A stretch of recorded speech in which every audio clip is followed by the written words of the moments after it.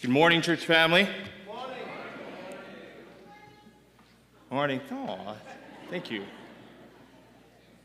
So good to see you guys here. It's a beautiful morning. In John chapter 6, Jesus says, I am the bread of life.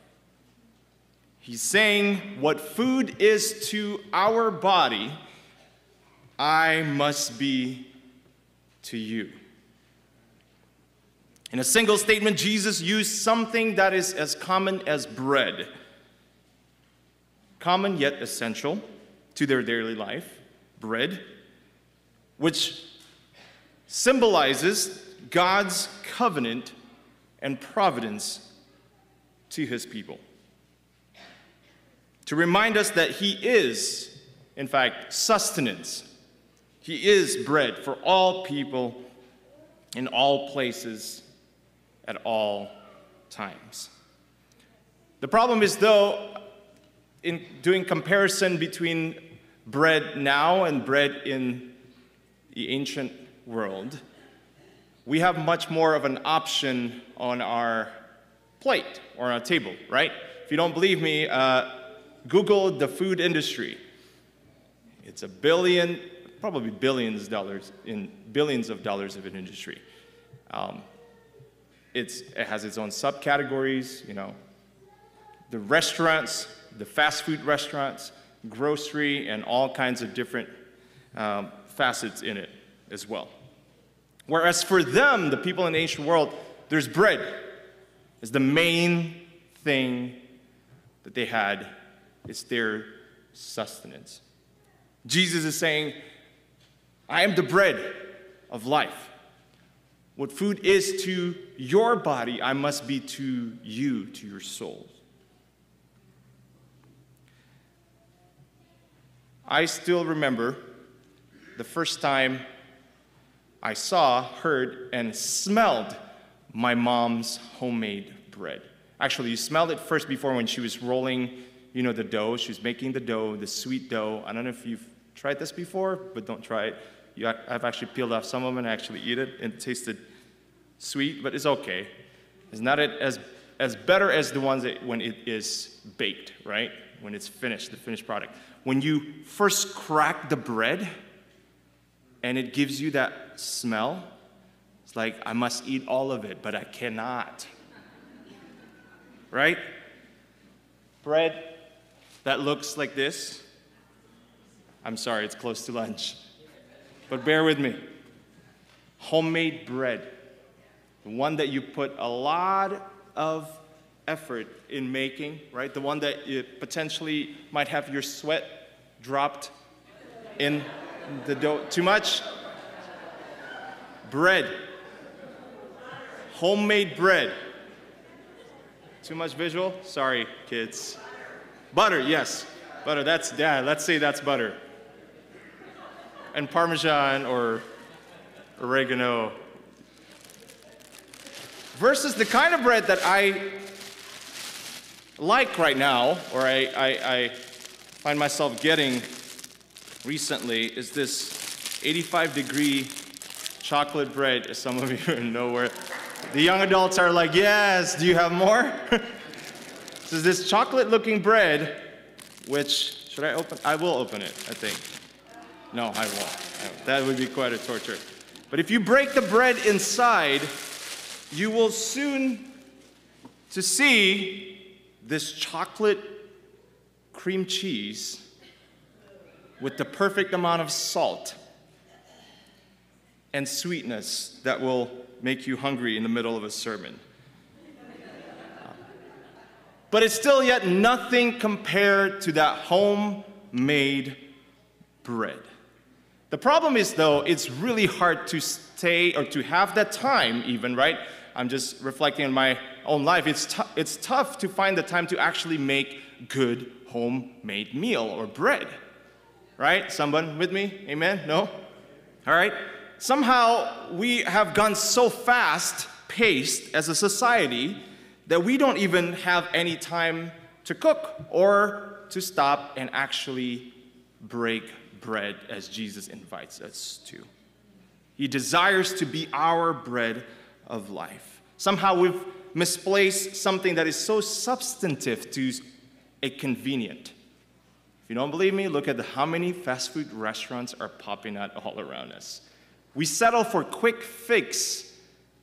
Watch whatever YouTube sermon, including this one too probably, instead of breaking bread, where the King of the universe invites and desires for us to feed on him.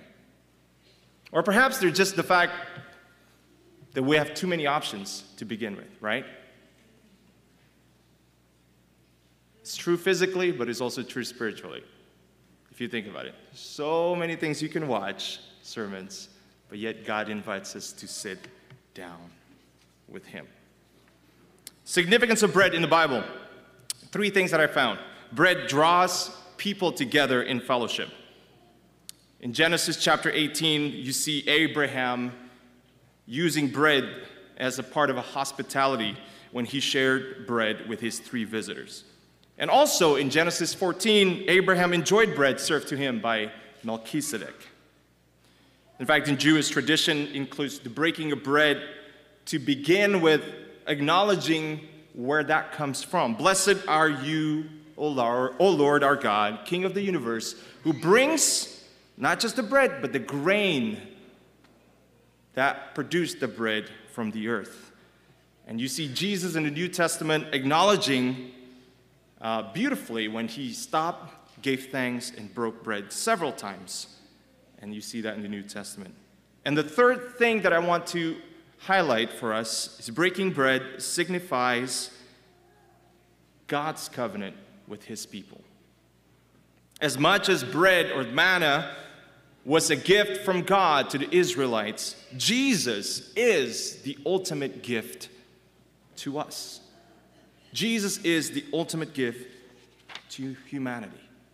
So I'm going to say it again. Jesus desires to be the bread of our lives. What food is to the body, Ellen White says, Christ must be to the soul. Food cannot benefit unless we eat of it, unless it becomes a part of our being. And in the same way, Christ is of no value to us if we do not know him as a personal Savior. And then she says, she goes even further to say, a theoretical knowledge of God will do us no good. We are invited to come to know him. We must feed upon him, receive him into the heart so that his life becomes our life, and his love, his grace must be assimilated into us. Desire of Ages 389. We need bread for sustenance. Hunger is a gift from God to remind us we need to eat. Hallelujah. Because if we don't eat, we'll eventually die. But there is a spiritual hunger in our hearts that will never be satisfied with anything else than the bread of life, Jesus Christ. Today, I want to pose the question to us. Is Jesus truly the bread that we seek every day? May we all respond yes, and may we not lose our hunger for him. I am the light of the world. At my kitchen window, I have a little spearmint plant. I noticed yesterday as I watered it that the stems were all bent toward one direction, my window. My little herb loves light. Many years ago, when I was a nurse at a children's subacute hospital, I often cared for a little 8-year-old girl named Anne. Now, Anne was in what some would coarsely call a vegetative state. You see, she had barely survived drowning at 4 years of age. Many people would not expect any kind of meaningful response from Anne. But in my caring for children like her day after day, I found that they did communicate with us in subtle, although very altered ways. So one day when I was giving Anne her morning cares, I opened the slatted blinds at the window above her bed. And immediately a grin just spread across Anne's face. Was that a volitional response, I wondered? I decided to find out. As I closed the blinds, her smile faded. I opened them again, and her smile appeared just like sunshine. Ever after that, Anne and I played a light game together. Open, close, open, close. I would watch for her beautiful, meaningful smile, a smile I still can remember to this day. It was apparent to me that Anne was expressing joy. You see, Anne, too, loved the light. I, too, crave the light that shines in Jesus' face. When his light is shut out by clouds of my own misunderstanding, I wither, I fade. When I focus on the darkness about me, I become sullen and afraid. But praise God, he has turned his face toward me in Jesus. 2 Corinthians 4:4 tells us that God, who commanded the light out of a dark universe, has now made his light shine in our own hearts in the face of Jesus. I can turn my eyes upon Jesus and by faith gaze fully into his radiant face. I can now choose to walk in his light. The light that emanates from Jesus' face is the very glory of God, the love of God. And when we turn toward his face, we are enlightened, but more, we are transformed.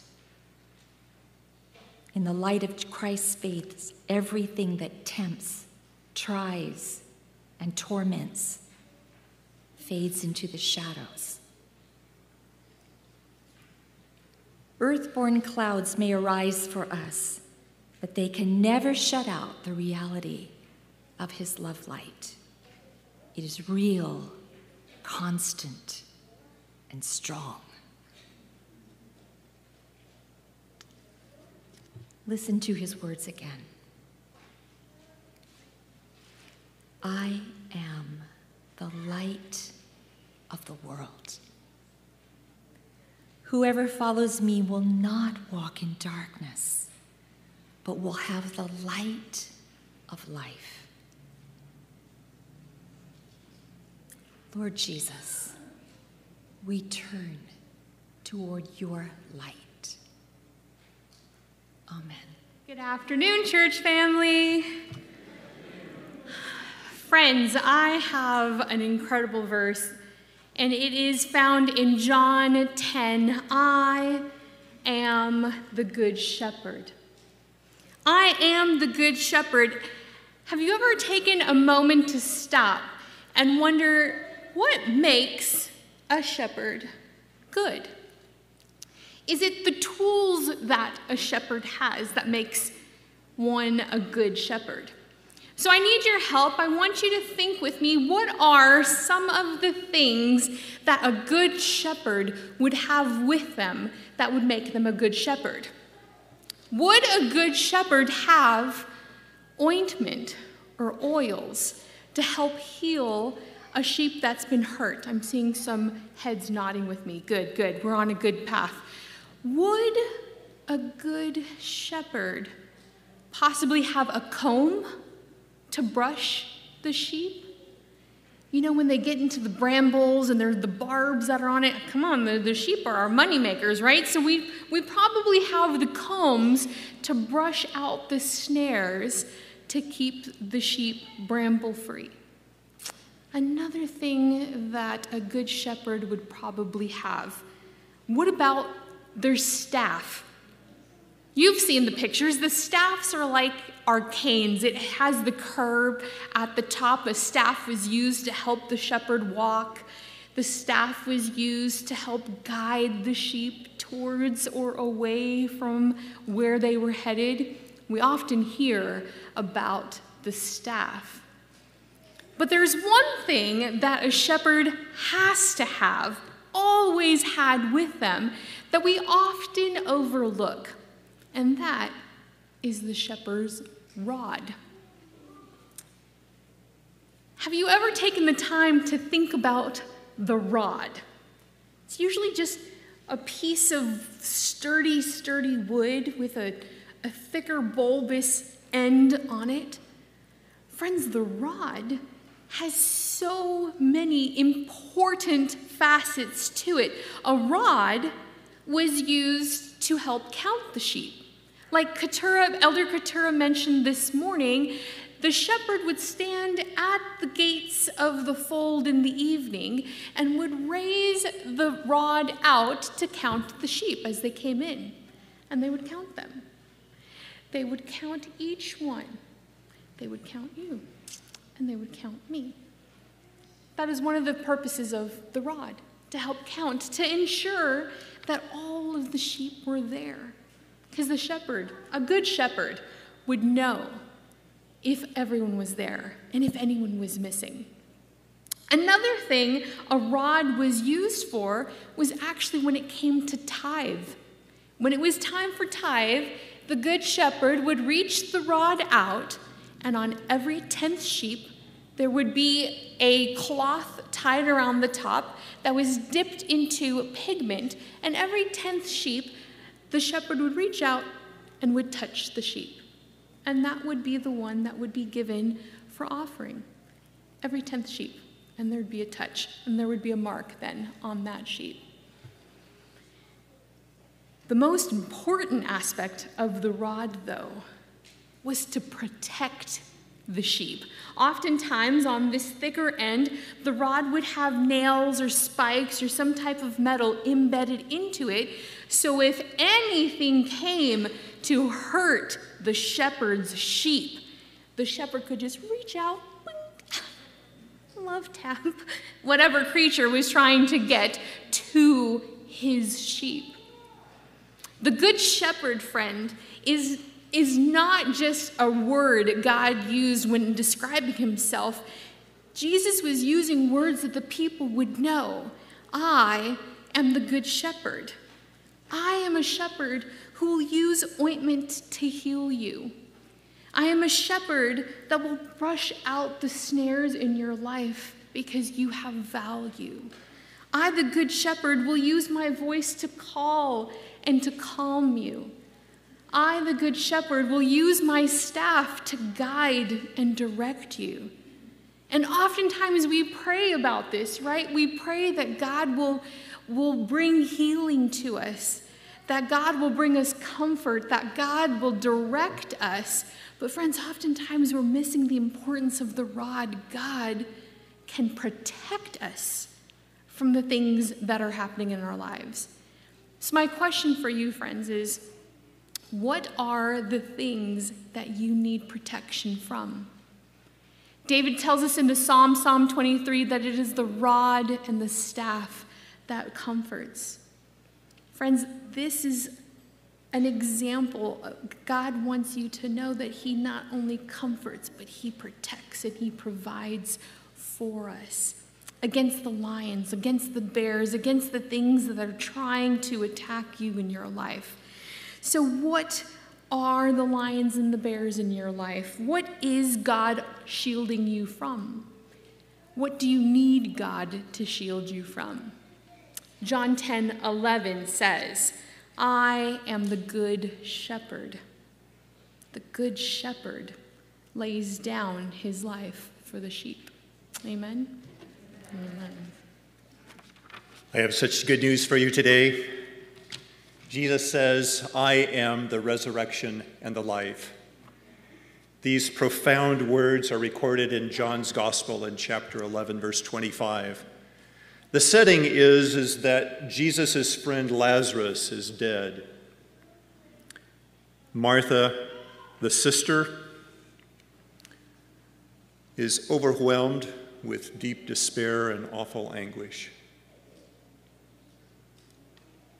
Because we too have been in difficult situations, we understand and appreciate her outbursts. Jesus, why did you take so long? Nothing can be done now. If only you had been there at the bedside to minister to him instead of showing up now to show your respects at the tomb. Jesus, Lazarus is gone. Martha, I'm here. I'm the resurrection and the life. As we pay attention to this story, we realize that Jesus sees Martha. He appreciates the loss that has engulfed her. And because we so easily become engulfed, we do well today to hear Jesus' words, I am the resurrection and the life. Jesus says, I am, not I was or I will be. He's present. He's now. He's here. He's relevant for each of us. And in the I am stories that we have heard already, we can see that he is the answer. Are we hungry, thirsty, in need of a way in or a way out? Are we in the dark, lost, dying? To each of these, Jesus' response to whether it is a critical or a common need, he says, I am. Do you hear him now? Jesus is the source. He's not a derivative. He's as Iguazu Falls compared to bottled water. He's as an iceberg to an ice cube, as the sun to the flashlight on my phone, as a nuclear reactor to a AAA battery. He is, well, you can fill it in because you know most what you need most. When Jesus says of himself, I am, he calls attention to the fact of how easily we settle for ineffective substitutes. We fail to connect directly to him. Many of us have enjoyed this quarter's Sabbath school lessons on the book of Hebrews, where we have been encouraged to come directly and boldly to the throne of grace. Do we hear him now? I am the resurrection. You see, we know that everything on this earth has come or will come to an end. Full stop. We're so prepared for things to end that we've created a whole line of products we call disposable. We engineer obsolescence. But Jesus' words here to Martha turn us back from that short-term perspective. And we have the possibility, or rather we have the certainty, that we are made for eternity. Do we hear him now? I am the resurrection and the life. He is the answer to the inevitable, to the terminal. He is the way to forever. Do you long for that hug, that smile, that word of I love you to the one who has been separated from you in death? There is one way to keep what we cherish most, and that is to cherish him most. The promise from 1 John 5:12 is sure and true. Whoever has the Son has life. Do you hear him now? Jesus answered, I am the way and the truth and the life. No one comes to the Father except through me. This, of course, is one of Jesus' most famous sayings. But before we just make it into a bumper sticker, we must notice that this monumental saying is an answer to a question. So what's the question? The question actually came out of Thomas's mouth. But before hearing the question, let's find out why he asked it. In John 14, Jesus starts by comforting his disciples. They don't know yet why they desperately need this comfort, but Jesus knows. He's about to be arrested, then nailed to a cross. But after the cross will come resurrection. After that, an ascension to heaven to be with his Father. And finally, there will be a second coming. Jesus knows all this. The cross he knows by observation and by following the Spirit. The rest he knows by faith. So, how does Jesus tell his best friends that they are about to experience the horror of evil? See their beloved master crucified, and at the same time tell them it's going to be okay. In fact, it's going to be better than okay. It will lead to the greatest, most awesome good thing that ever happened: salvation.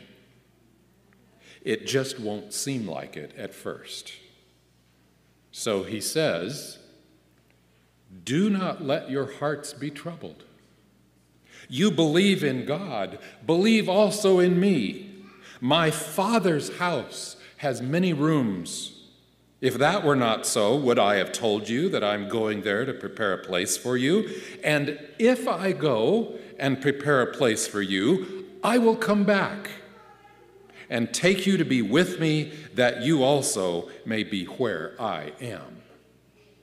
You know the way to the place where I am going. Now, Thomas thought he knew what Jesus was saying until that last statement. You know the way to the place where I am going. The Father's house was a well-known metaphor for the new kingdom of God. It also referred to the house of God, the temple.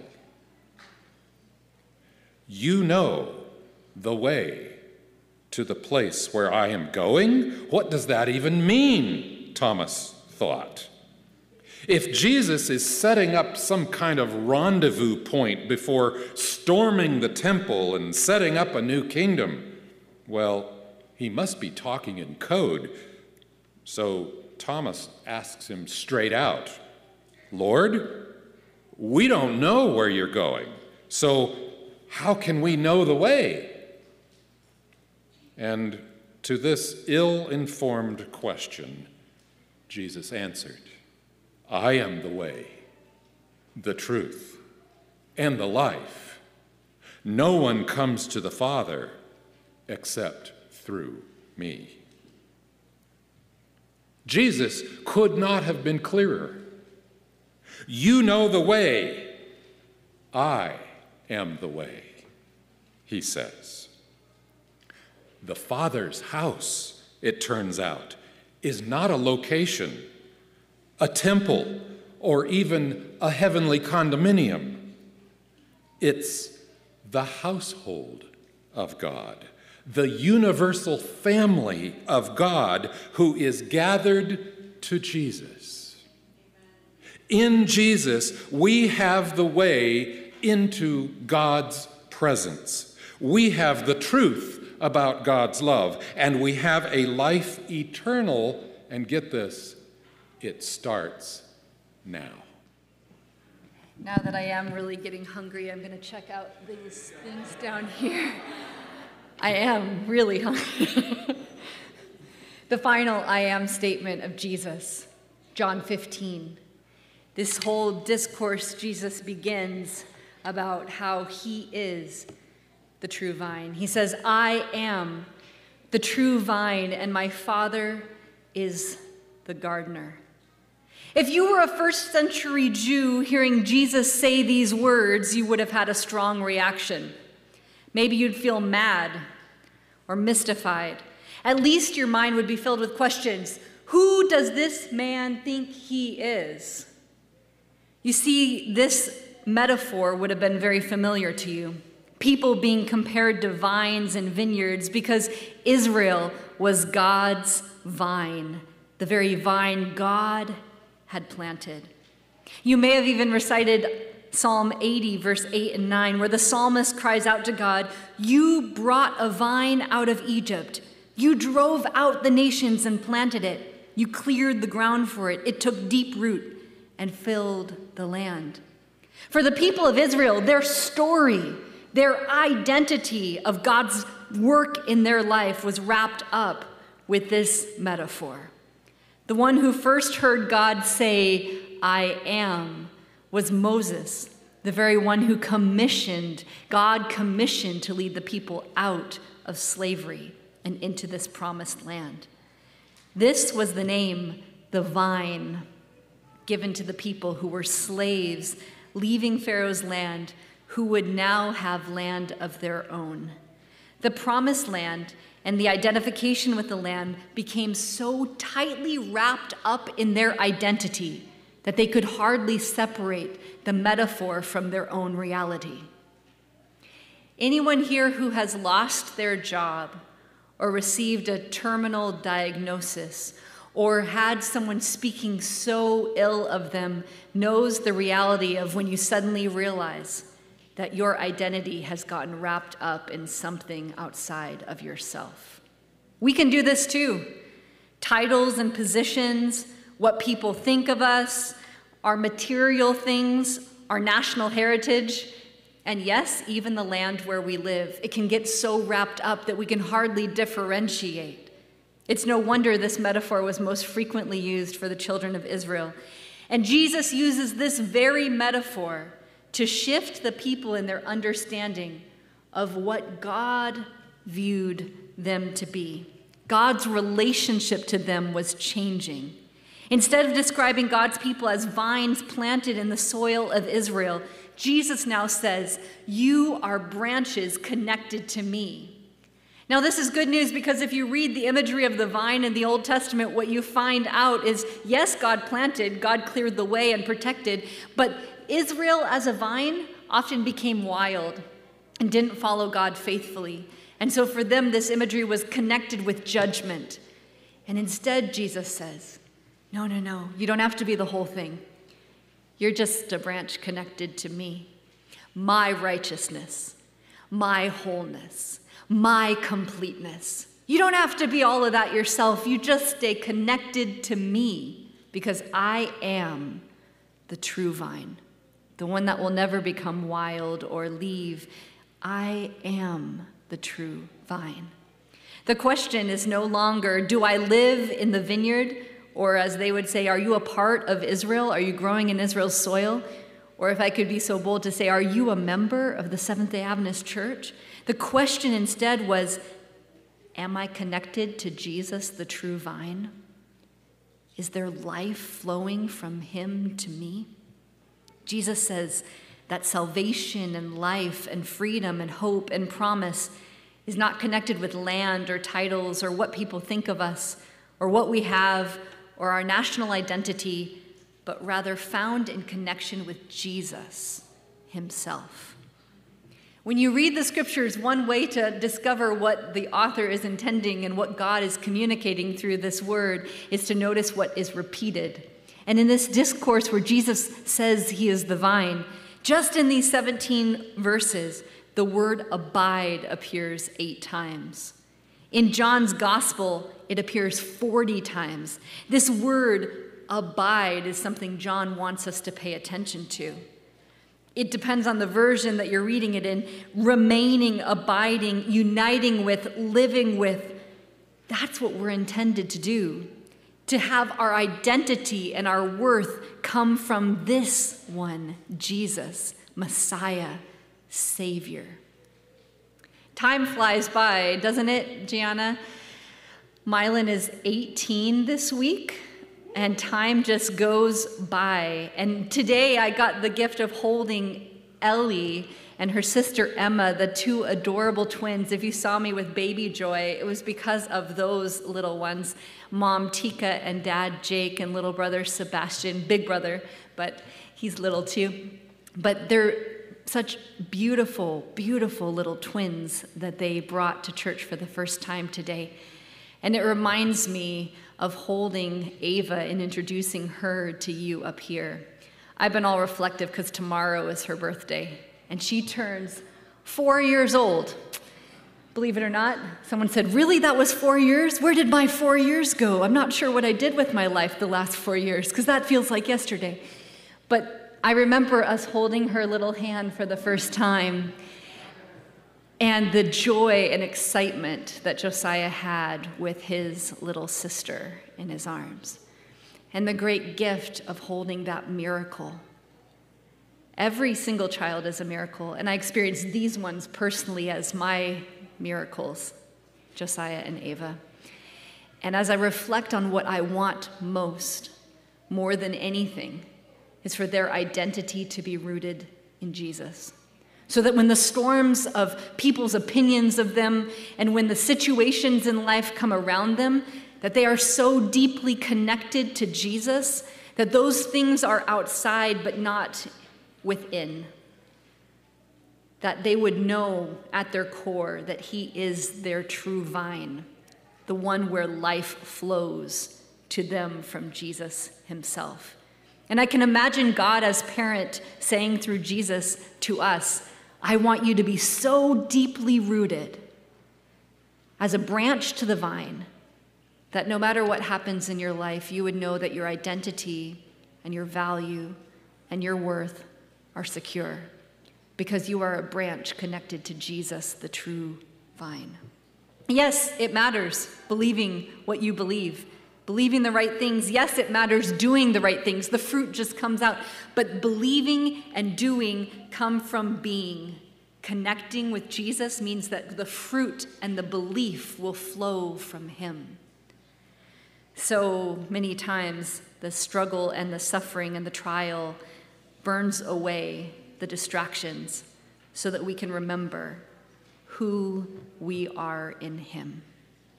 So today, we hope that you've heard in every single message a resounding turn to Jesus. Because whatever we need, he says, I am. Whatever you need today, I am. I am your source, your life, your bread. I am your shepherd, your door. I am. So hear Jesus say, your life, your meaning, your purpose, your value comes from your connection with me.